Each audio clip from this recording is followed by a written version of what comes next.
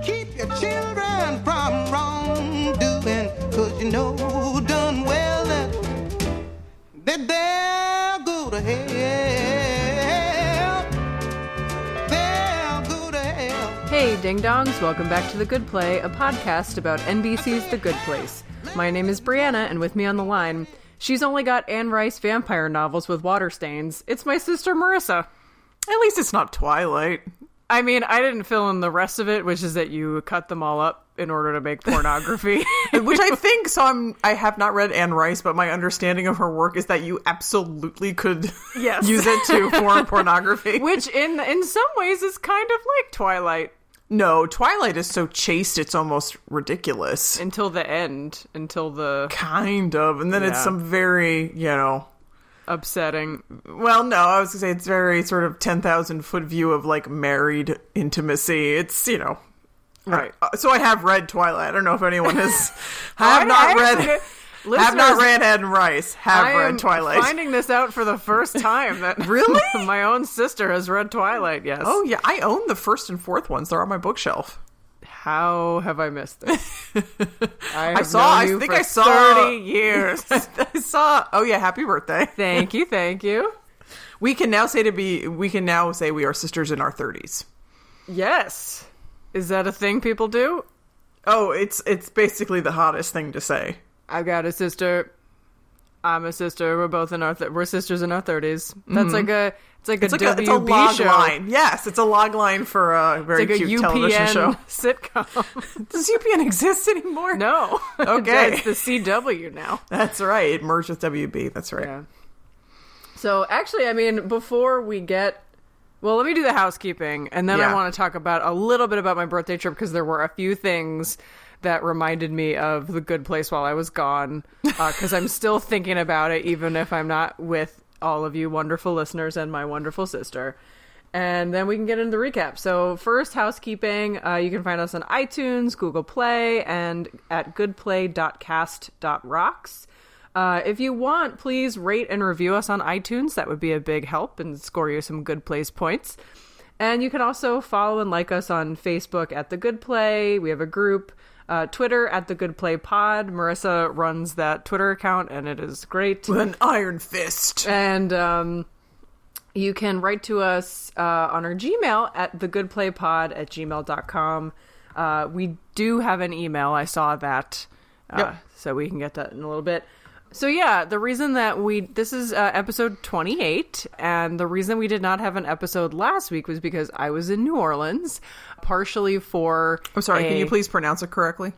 New Orleans. Thank you. Okay. Partially for a work-related trip, and for a conference, and partially for my 30th birthday. Yay. Streamers. I've never been to New Orleans. Emojis. So. Oh.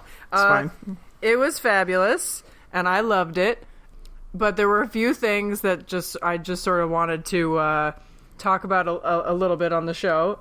First off, on our way there, I was traveling with a couple of friends, and a woman on the plane, I guess she was wearing sandals, and she took her sandals off, so she was barefoot, and she put her bare feet, she was reclining, and put her bare feet up on the armrest, in front of her to kind of stretch her legs out. And you leaned over to her and said, "Ma'am, I'm going to roast you on my podcast."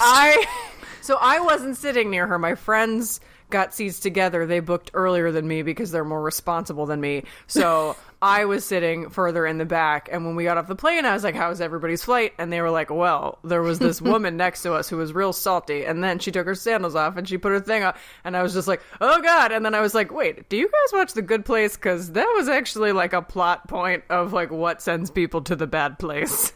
Taking their shoes and socks off on a commercial airline flight. So that was number one. Number two is, I was thinking about Eleanor while I was on my trip, because I basically, for the entire weekend I was there, ate exclusively shrimp, practically. Oh, God. Only shrimp. I feel vaguely sick to my stomach. Well, you don't eat meat, so, As our aunt once said, "Oh, honey, fish aren't animals." I think she said specifically that was crabs. She was trying to get you to eat crab cakes. And you're like... Did you say crabs aren't animals? Yeah, God, it was honey, just... crabs aren't animals. It's like... That's like in My Big Fat Greek Wedding when he says, I'm a vegetarian, and she says, okay, I make lamb. Yeah. But I ate like a ton of shrimp, and I was with a friend of the show and my very good friend Kate, and she enjoyed... And I also enjoyed a little bit of alcohol while I was there, but she enjoyed some alcohol while we were there. So I was thinking like, oh my goodness, Eleanor would love New Orleans. And then I was like, well, not really, because everywhere we walked, we just heard jazz music all day and night. Oh, that's right. So I was like really torn on whether or not Eleanor would like New Orleans, because she loves shrimp and she loves booze, but she hates jazz. Wrap it up, Elton John. Maybe famously a piano player. Yes. Oh, Cheaty, I love you so much. Yes. And the last point I will make before we get to the recap is I think I found my medium place, my personal medium place. So, so appropriate for this week. Yes, indeed, because we are talking about Mindy St. Clair, the episode where they go to the medium place. And but I think I found my medium place, which is the Comfort Inn Airport Hotel near the New Orleans airport. And the reason it is my medium place is because, listeners, Kate and I got stuck in New Orleans for an extra day because our flight was canceled. And that has never happened to me. You and I missed a flight once, but they just got us on the next flight. Yeah, we missed a flight. I have been on like some severely delayed flights. I have never had a flight canceled. Yeah, exactly. Kate has, and she is just like a very organized, like she's from the good place. She's like Janet, and she just found us. Would you call her a savvy traveler? She is a very savvy traveler, and she is very cool under pressure, and she's a lot more organized than me, and she's basically like... Not a high bar to clear. No, that is true. And she basically was a Janet and like apparated us a new flight, and it was fine. But we had to spend Monday night at the Comfort Inn near the New Orleans airport. And it was very medium place to me because it was like, well, you have a place to stay, but we're not like, we're going to give you a voucher, but it doesn't cover the whole amount. And, we're going to get you there, but it's in this like rickety van. And then it's like, you're going to get there and your room is on the first floor. Oh, and no. Kate's like, well, at least we're near the exit. So like when we have to leave. And then it's like, your flight's tomorrow morning at 7:10. So you have to be up at 4:30. And like, Ooh, and it was like... Did you go to work that day? No, I didn't. No. And then... the last thing was like, oh, you could get a bite to eat, except this place doesn't have a restaurant. Oh, so no. The closest food is a Wendy's. And I was like, I like Wendy's, but it was across a 4-lane highway. So it was just like... Were you playing Frogger, just like running across? Basically, I mean, there was a light. And when we were like getting ourselves together to go outside and get Wendy's, because we were both really hungry, we hadn't really eaten that day, Kate just looked at me and she was like, well, it was nice knowing you. And I was like, okay. So, it was like, there's nothing around. Like, there's this Comfort Inn, and then there's just industrial lots everywhere. And then we ran across the street to the Wendy's. And then it's like, you get back, and the only thing to do is...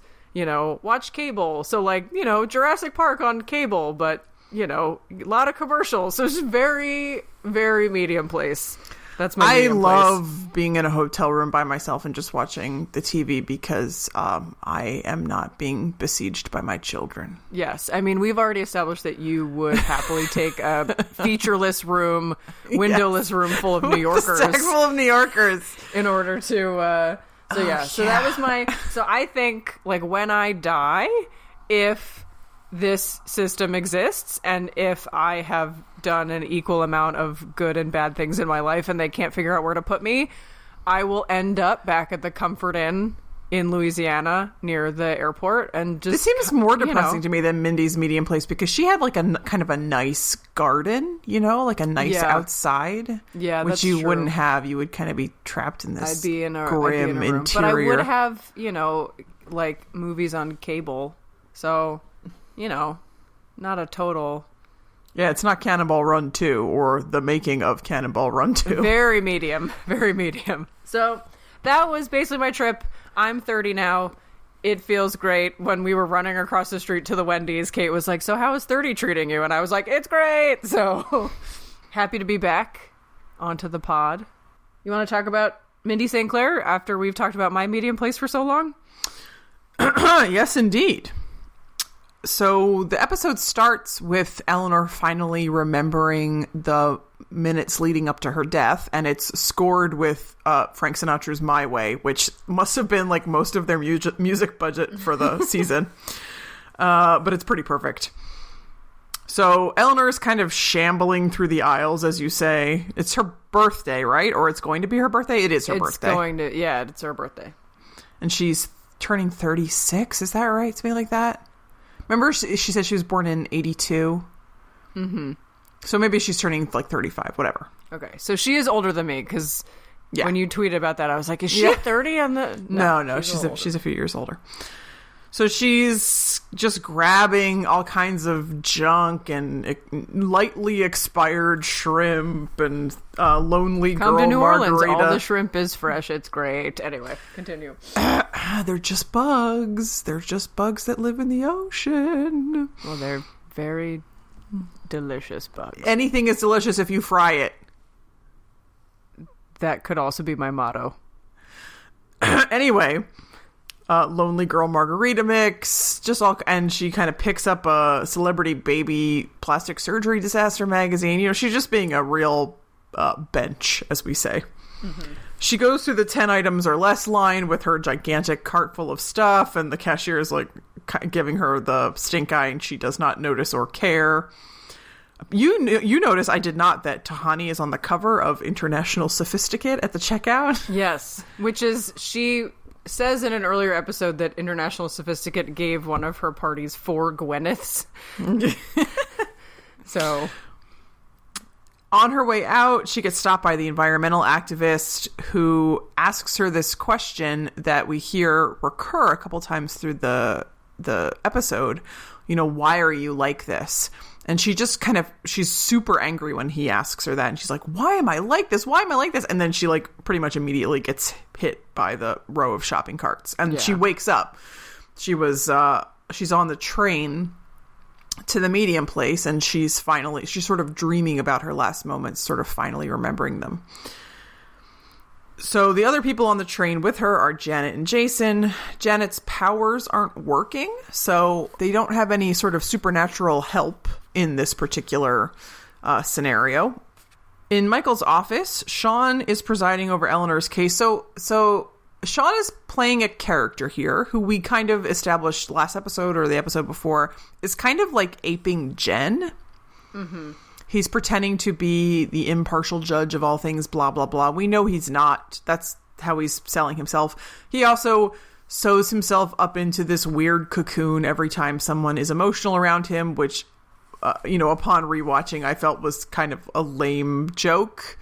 That, I think you had said last time, it has some interesting payoff when the characters are forced to speak in a very flat tone. But overall, to me, it's like this big swing for like this like little grounder to first base. It's like a really weird comedy bit. Yeah. So Bad Janet, Sean summons Bad Janet. She says the case against Eleanor is that she sucks, and then Bad Janet farts. And Sean says he's ruled the fart inadmissible as evidence, which Mark Evan Jackson is pretty great. Yeah. He delivers that line pretty amazing.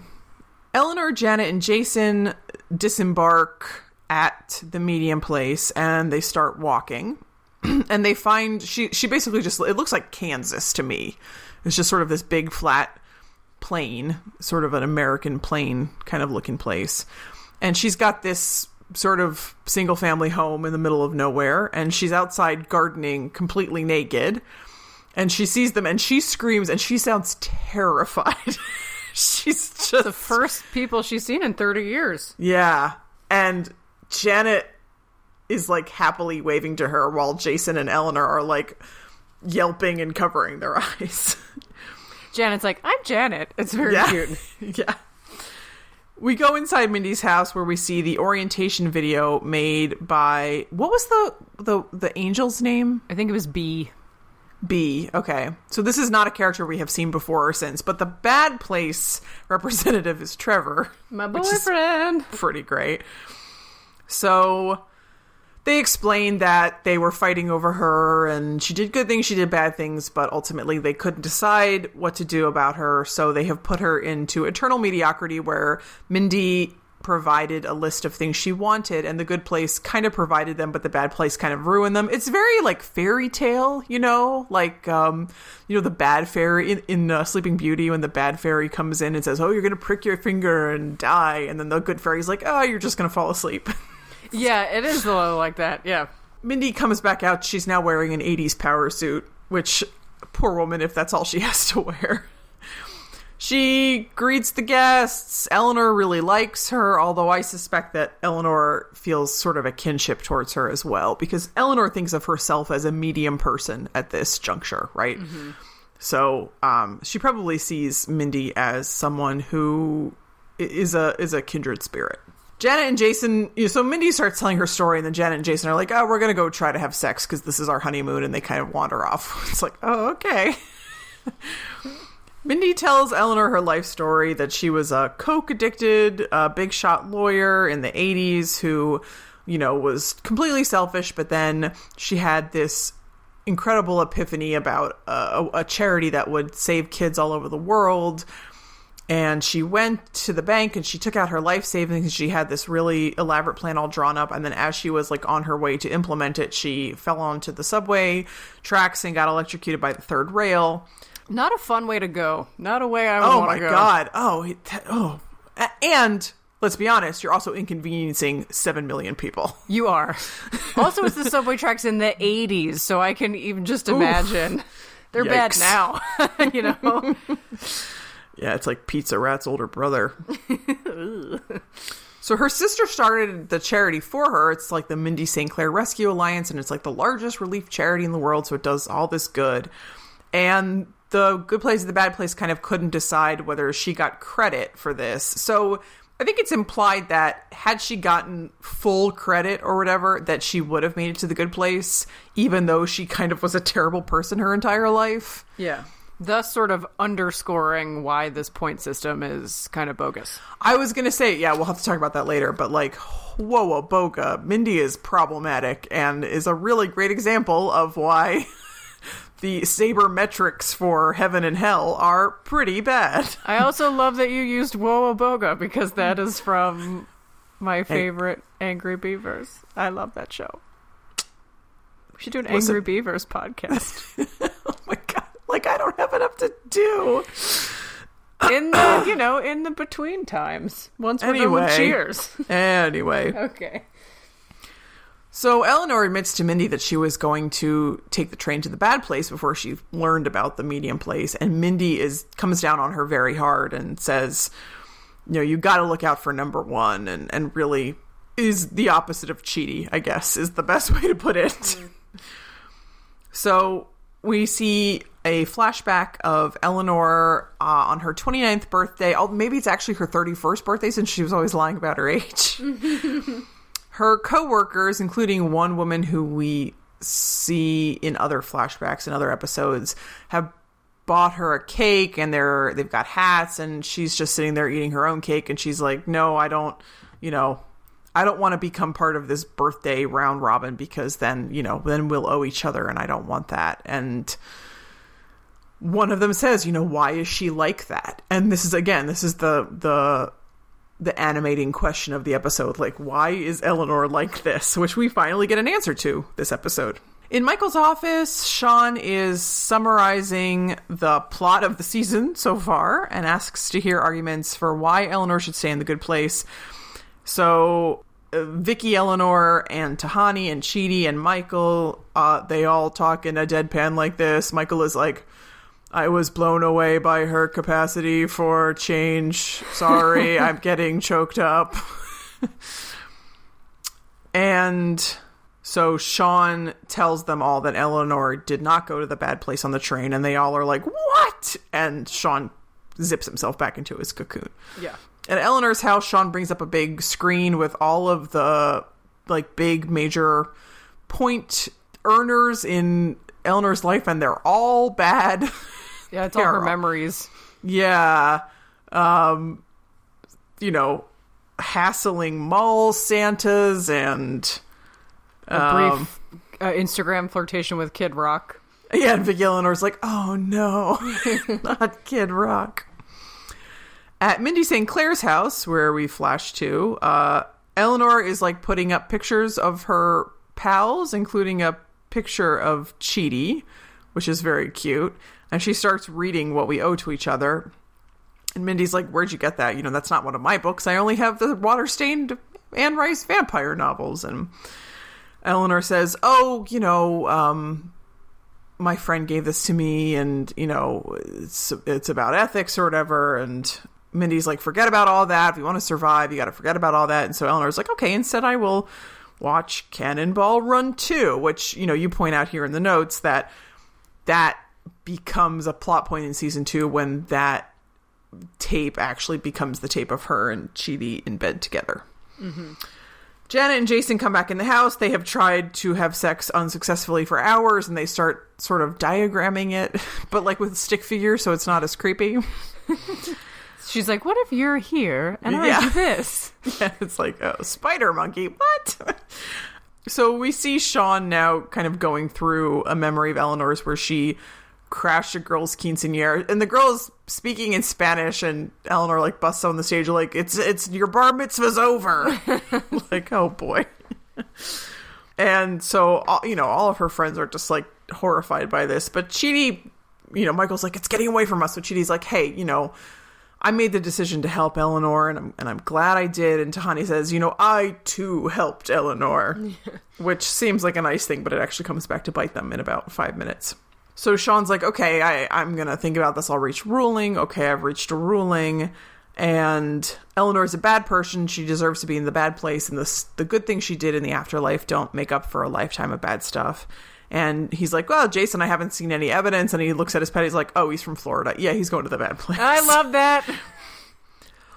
I thought it was hilarious. Yeah. So Michael's like, how are you going to enforce this ruling? And Sean's like, watch me. So he summons Bad Janet, tells her to engage walkie-talkie mode, which, does that mean every Janet in existence suddenly? That's a good question. Because there's no, like, it's not like walkie-talkie to this particular Janet, whatever. All of a sudden, Bad Janet where Sean is and Good Janet where Eleanor is, they kind of stand up very straight and still and open their mouths real wide, and Sean speaks into Bad Janet's mouth and says, you have 4 hours, you and Jason and Eleanor, you have 4 hours to come back to your neighborhood, or I will send Chidi and Tahani to the bad place instead of you. And Jason is like, hooray, we're off the hook. And Eleanor's like, no, we have to go back. But Mindy is very against them going back and says, you know, either you go back and you never see your friends again, or you don't go back and you never see your friends again. So what's the difference? And Eleanor's like, yeah, there's a big difference. But yeah, Mindy... and also Mindy's point is also like, if you go back, you get tortured and you never see your friends again. And if you stay here, then you're safe and you also never see your friends again. And I think it was more like, well, if they're being tortured, it's their problem. It's not your problem. And I think that's what gets Eleanor to kind of say, all right, we got to go.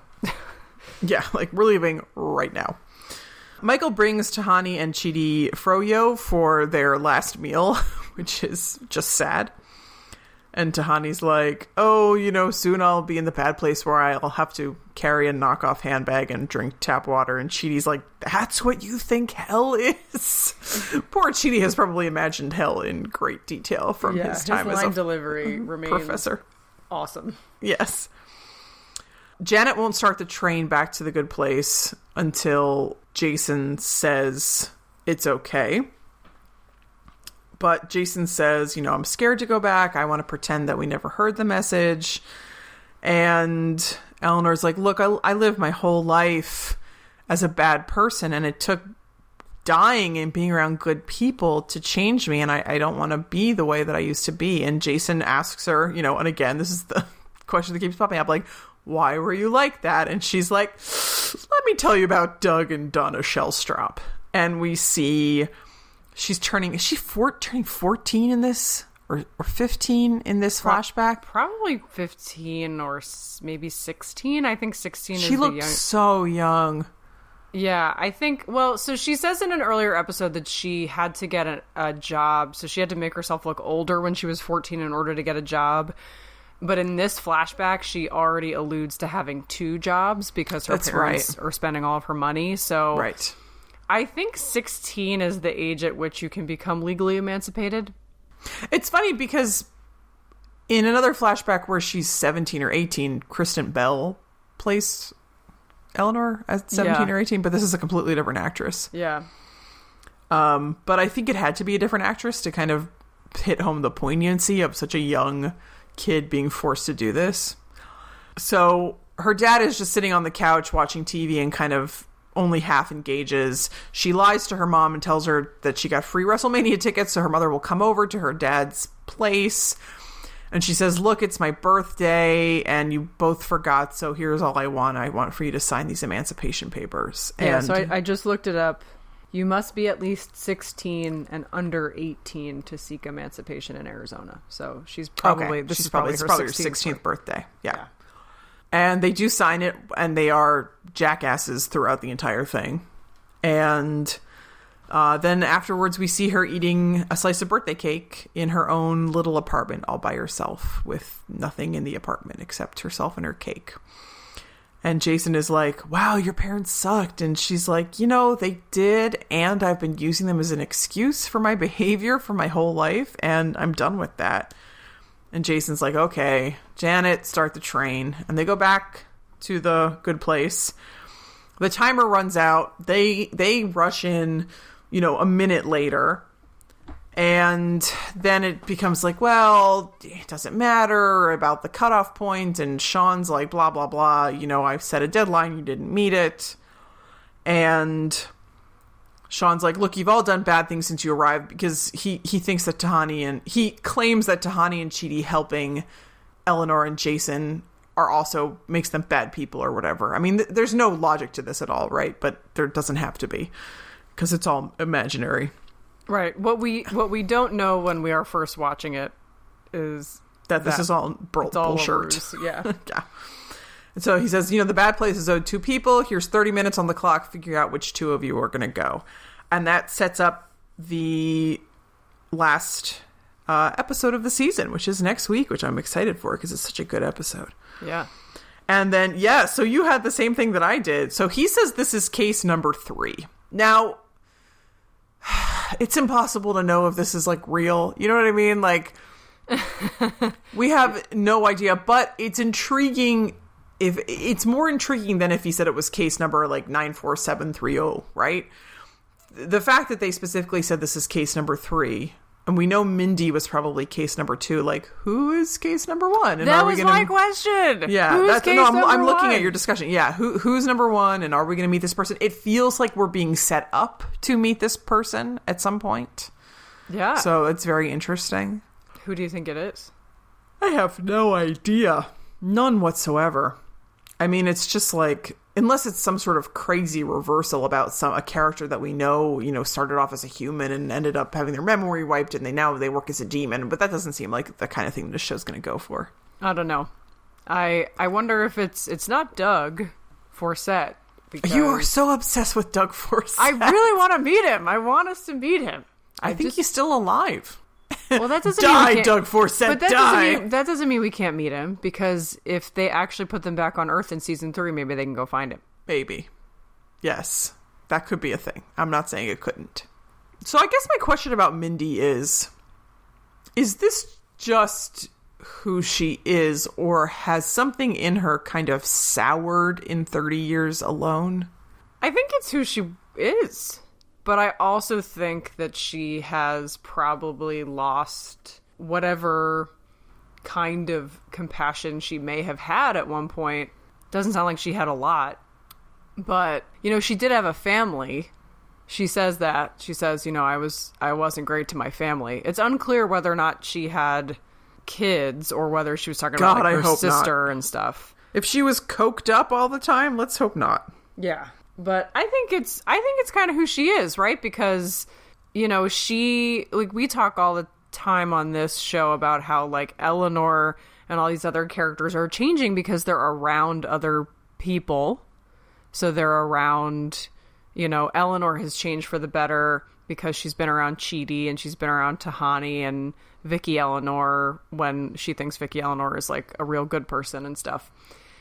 You know, Mindy has been by herself for 30 years, so she's had really no outside influences on her psyche or her soul or anything like that. So I think she kind of came in like this, and then if you're by yourself and you only ever have to look out for yourself, like, it's not a wonder to me why she would say, just stay here and don't worry about your friends, because it doesn't sound like she was too concerned about other people when she was on Earth. And in the last 30 years, she hasn't even spoken to another person. So, and she's also been, you know, she has the orientation video.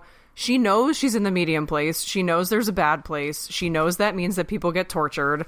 And she doesn't really have many feelings about that. She's just like, well, that's those people's problems. It's not my problem. You know? Like, I think if you had a better person in the medium place, it would almost be like somebody who uses the medium place to, like, hide people out who are trying to escape the bad place or something like that. But she doesn't do that. She, you know, granted, we don't know if there's a way to actually do that. I think Janet has to call the train, right? And she doesn't have a Janet. Yeah. That's right. She also doesn't have a Janet. So it's not like she can conjure anything she wants or know. Yeah, you know, in some ways, what's going on. You know, I get that it's supposed to be a medium place and there's a lot of funny lines about things being medium, but wow, it really seems like hell to me. To be completely alone for all eternity, is stuck with the same objects, the same books, the same clothes, the same house, what have you, and to never have any interaction with any other being. It just seems so cruel. And I kind of think that maybe Mindy, you know, maybe she was kind of more of an Eleanor in her life, but 30 years of solitary confinement have really embittered her, and maybe in ways she doesn't even truly realize. That, you know, the milk of human kindness is a substance that I think drains out of people pretty quickly when they don't have to interact with other people.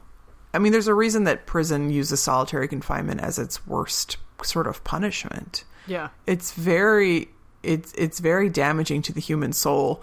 And even though Mindy is sort of a train wreck of a person, I mean, you can't help but feel sorry for her, because arguably she's no more of a train wreck of a person than Eleanor is, right? But if it had happened to be her and she was thrown together with a few other people who were kind of on her level, like, maybe she could have also improved herself. Maybe she would have grown as a person in a way that she just couldn't in the last 30 years.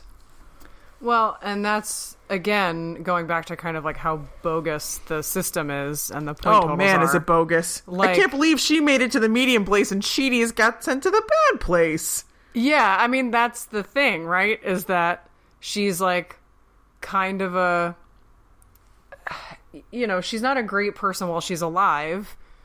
Granted, she did illegal things in terms of drugs, but she didn't seem like she didn't say that she was a violent person. She just was like, you know, Gordon Gekko-ish, and then also had a coke habit.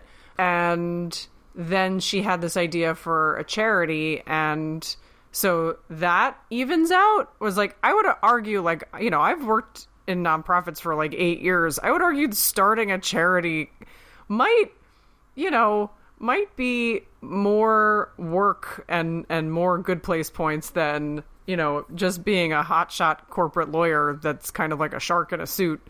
Is, you know, I think that the scales tip in a different way, maybe from my vantage point. But yeah, I mean, yeah, so she's kind of a dirtbag person, but she's not evil, and yet they couldn't decide where she should go. And you're right, like, you have somebody like Tahani who in her life on Earth actually did raise billions of dollars for charity. Yeah, what a kick in the teeth for Tahani.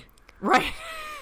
That you have somebody who thinks about starting a charity, she gets to go, while she's coked up. While she's coked up. Her coked up idea for a charity, because it becomes the largest, most successful relief charity in the world, gets her to the medium place. But Tahani actually raising billions with a B, billions of dollars for all kinds of charities, still gets into the bad place because, quote, her motivation was corrupt. Like, come on. Yeah. So, I think that's, again, where, like, some of this logic starts to fall apart. But I also think that that's sort of the point. Oh, I agree. It's the point. Yeah. Is that, I think they had to think of somebody who would be in the medium place, who would still have a personality. Like, you would think of somebody in the medium place as, like, maybe very blah, the way that the medium place is very blah.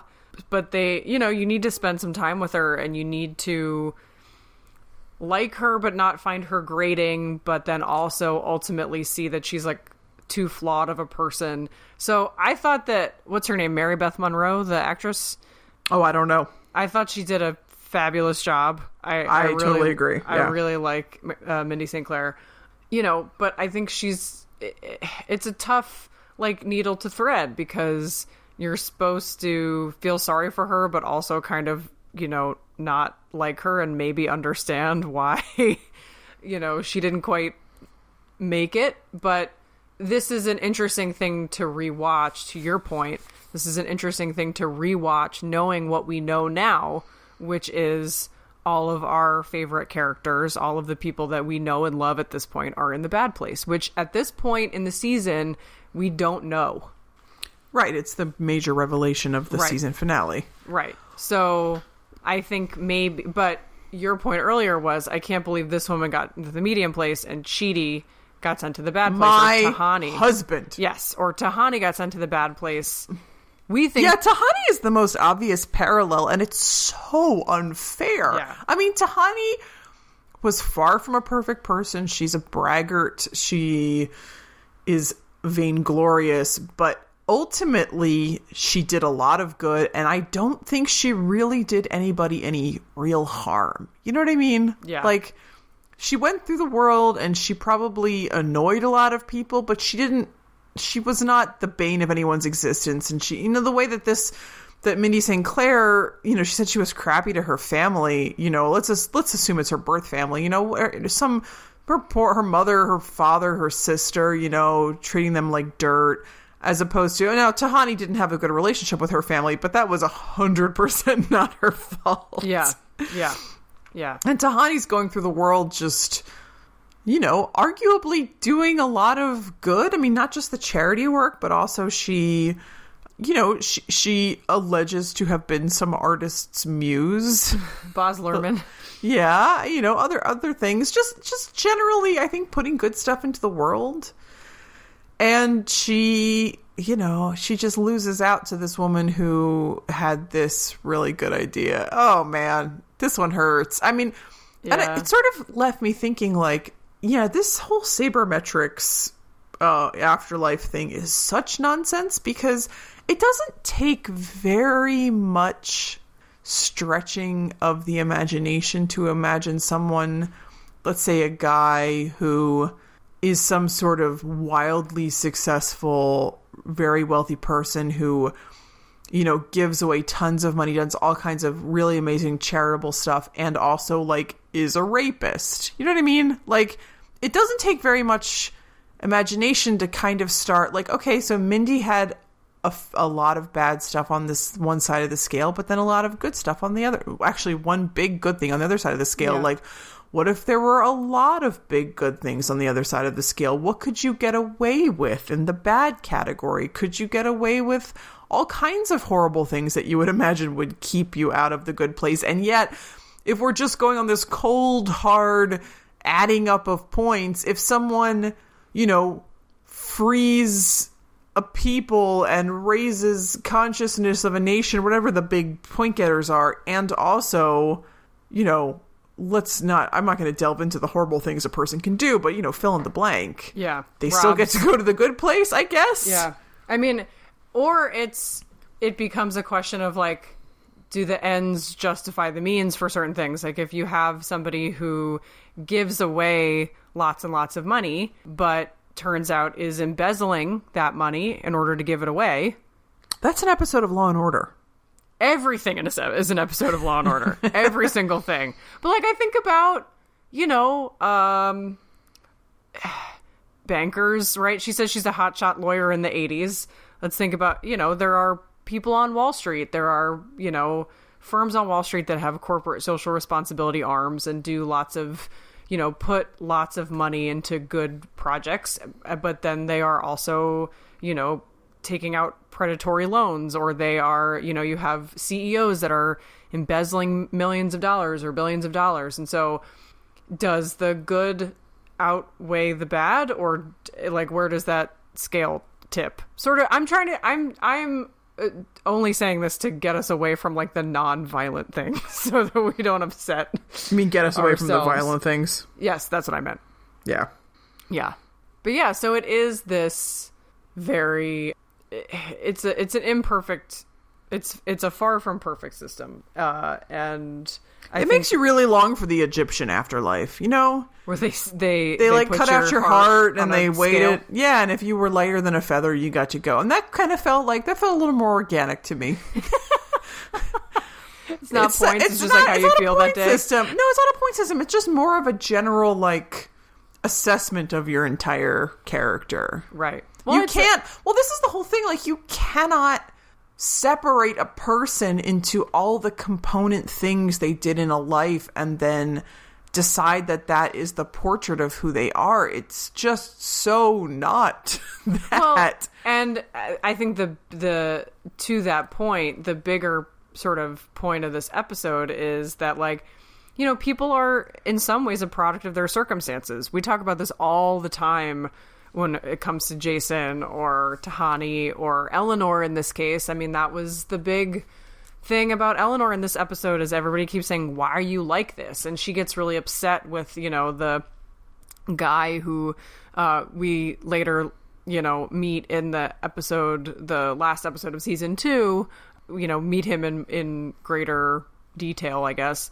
But the environmental activist, she gets really angry with him.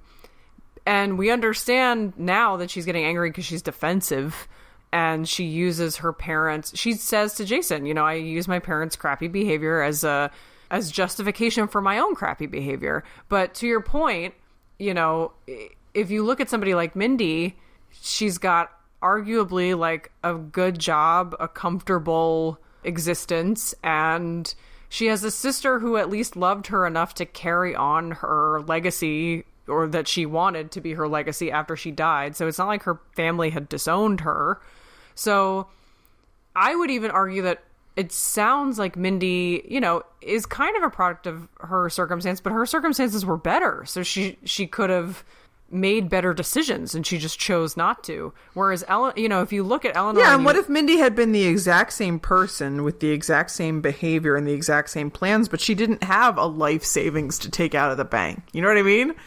If yeah, that's also true. If she just drawn up this amazing plan and she was like, well, I don't know how I'm going to fund this, but I guess I have to talk to some people, and then she gets electrocuted. I feel like the show is telling us that she would have gone to the bad place because, her sister couldn't have actually done the thing without the money. So again, it comes down to money again, which we kind of see in Tahani versus the rest of them. Yeah. And we see that at the end of season 2, when the environmental activist comes to her, comes to Eleanor's house and says, where have you been? And she does this whole rant about how, like, I've been trying to be good for 6 months and all I have is an overdrawn bank account and, like, overdue bills, and I can't pay my rent, and, being good is for suckers. And she's being chased after by, someone whose car she dinged. Yeah. And she's like, being good is for suckers because I'm not getting rewarded for it. So because Mindy St. Clair was, a hotshot corporate lawyer and, presumably taking on sort of, cases for other crooked big shots. She could... It doesn't have to be crooked. It's just not, it's not necessarily an altruistic thing. Sure. Right. So she's not being altruistic, but so she has the money to then, when she does have her coked up epiphany, she has the money to, try and make it happen. Whereas, if you were somebody like Eleanor, who was trying to do, good and stumbling a little bit, but had this idea and couldn't fund it. Yeah, that's a good point. I hadn't thought about it that way, but it's true. Hashtag occupy the good place. Yeah, it's, so I mean, it comes down to money and means, and it's almost like this is kind of an allegory for, life on Earth. I don't know what you're talking about. I don't know either. Social commentary is not something that belongs on television. So, yeah. Can we just talk for a minute? I know this is I think it's a little tedious for the listeners, and I apologize, but what was this plan? Oh, yeah, I have no idea. What was this plan? Why did they summon Sean? Why did he pretend to be a judge? What were they going to do in the next... If Eleanor hadn't realized... I mean, I know I'm jumping a little bit, but, if Eleanor hadn't realized that it's actually the bad place. So, just the way that things are sitting at the end of this episode, you've got 30 minutes to be able to go to the good place. How was that supposed to end up? Yeah, and because they are so... they so don't want to give anything away... You don't see Michael panicking or scrambling, really, or, trying to pull Sean aside. We're not in on the gambit. So, I think it's hard because at some point you want to believe that, things were planned this way, but they were clearly not planned this way at all. And we see through the beginning of season 2 that Michael has a real problem with, actually executing the way that he has his, wants his vision to be executed.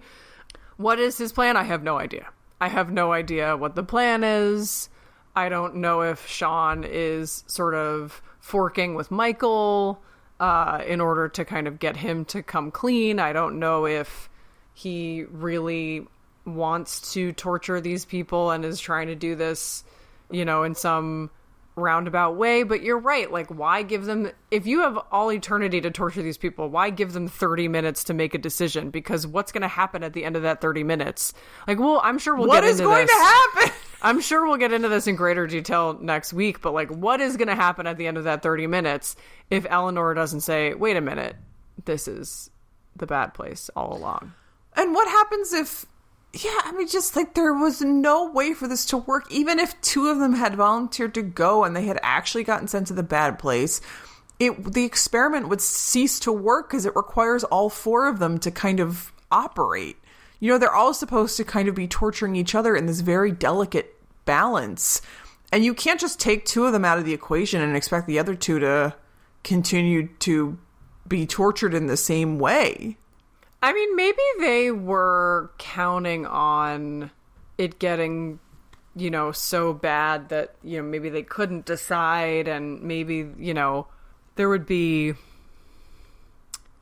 maybe they were just sort of, Michael and Sean were just sort of counting on them turning on each other or doing work, because I think that's what ends up happening, and, we are jumping ahead, but what ends up happening is, there is some squabbling, but at the end of the day, people step up for one another, and I don't think Sean really anticipated that, because at this point he doesn't believe that souls are really changeable.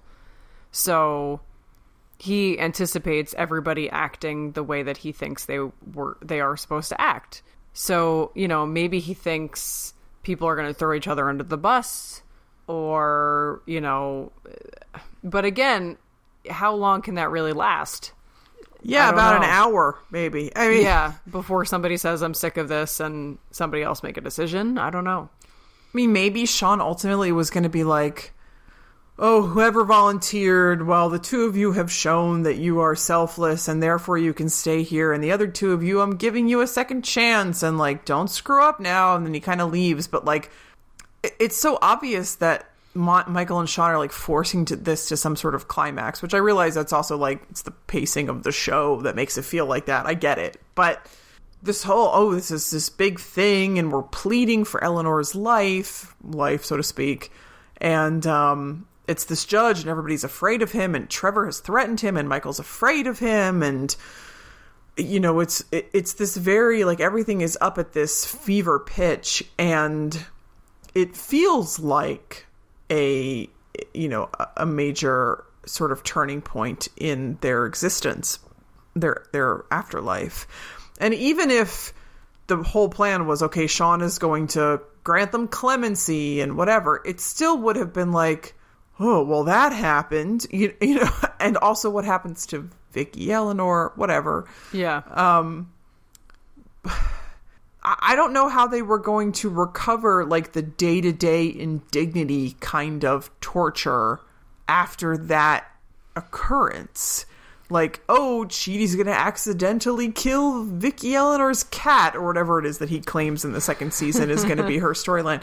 Like, I don't see how you dial back to that after you've dialed up to Sean standing, basically the sword of Damocles over your neck. Right, because you'd think that after...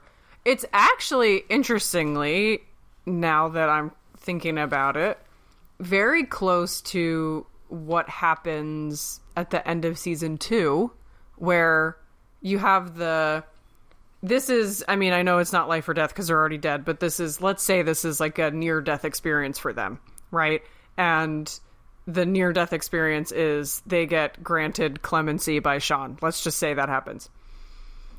Then it's almost like a mirror of what happened at the end of season 2, where you have this near-death experience in the parking lot with Eleanor, and she turns her life around. And then and she wants to be a better person, and she's not being a bench anymore, and she's really trying.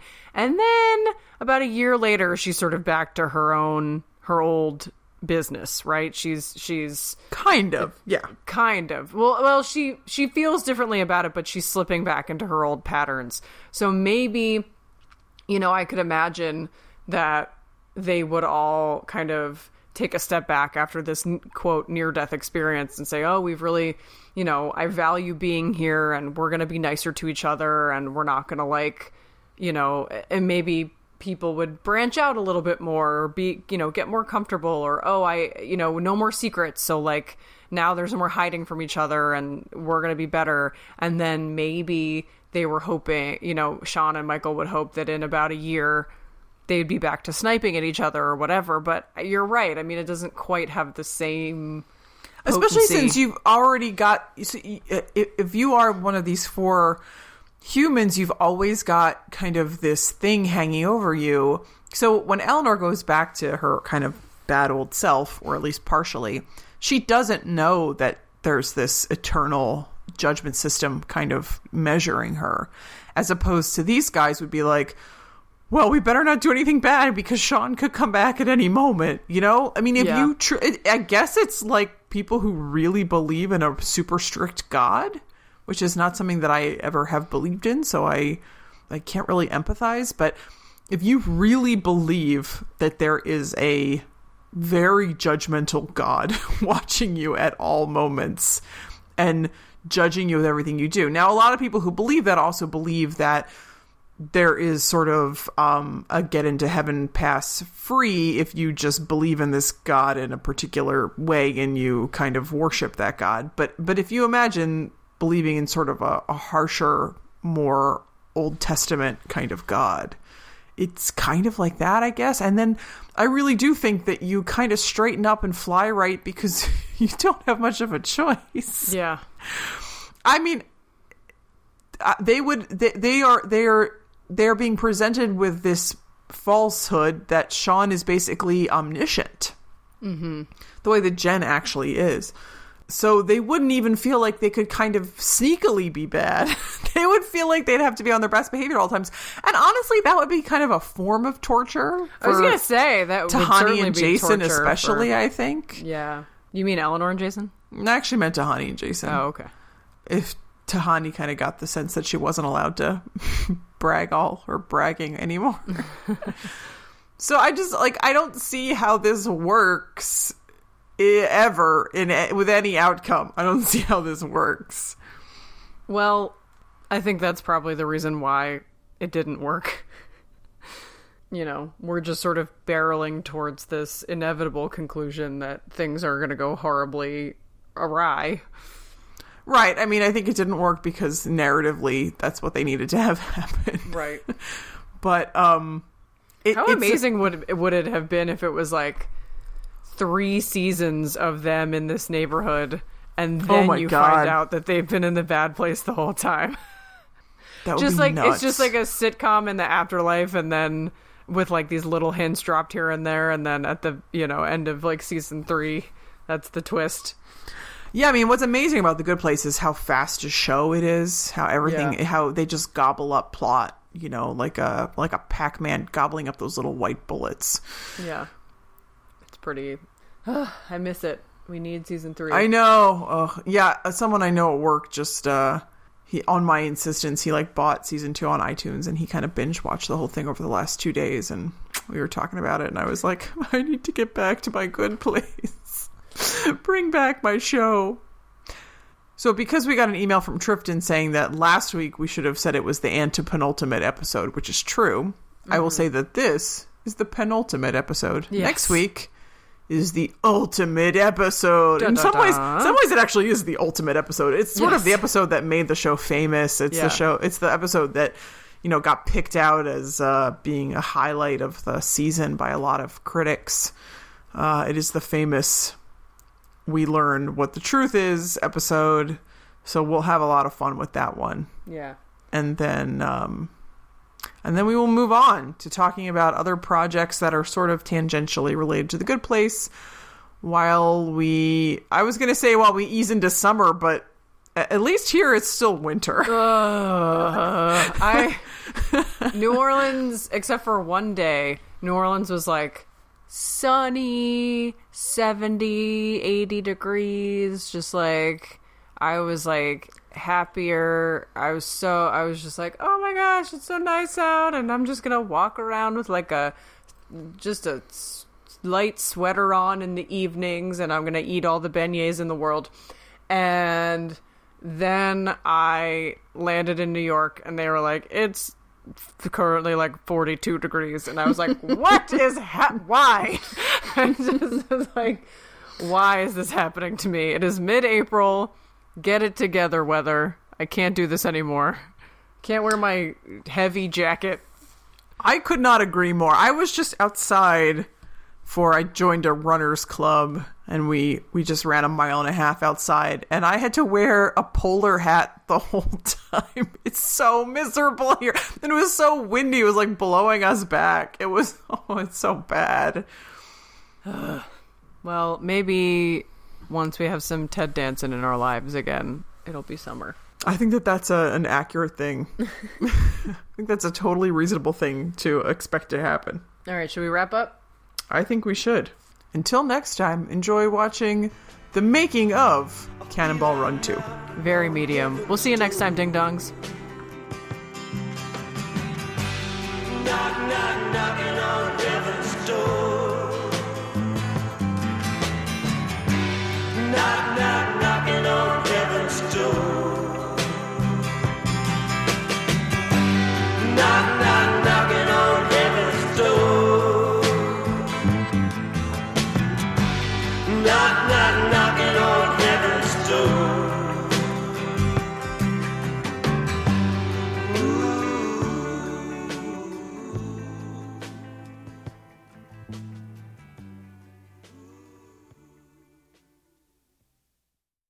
Really work for me. Are you eating popcorn? Nope. Smart food popcorn? No. Doritos? I'm not eating anything. I was just moving something on my couch, and it made a crinkly noise, and I was hoping you wouldn't notice. I notice all I see on the all-hearing ear.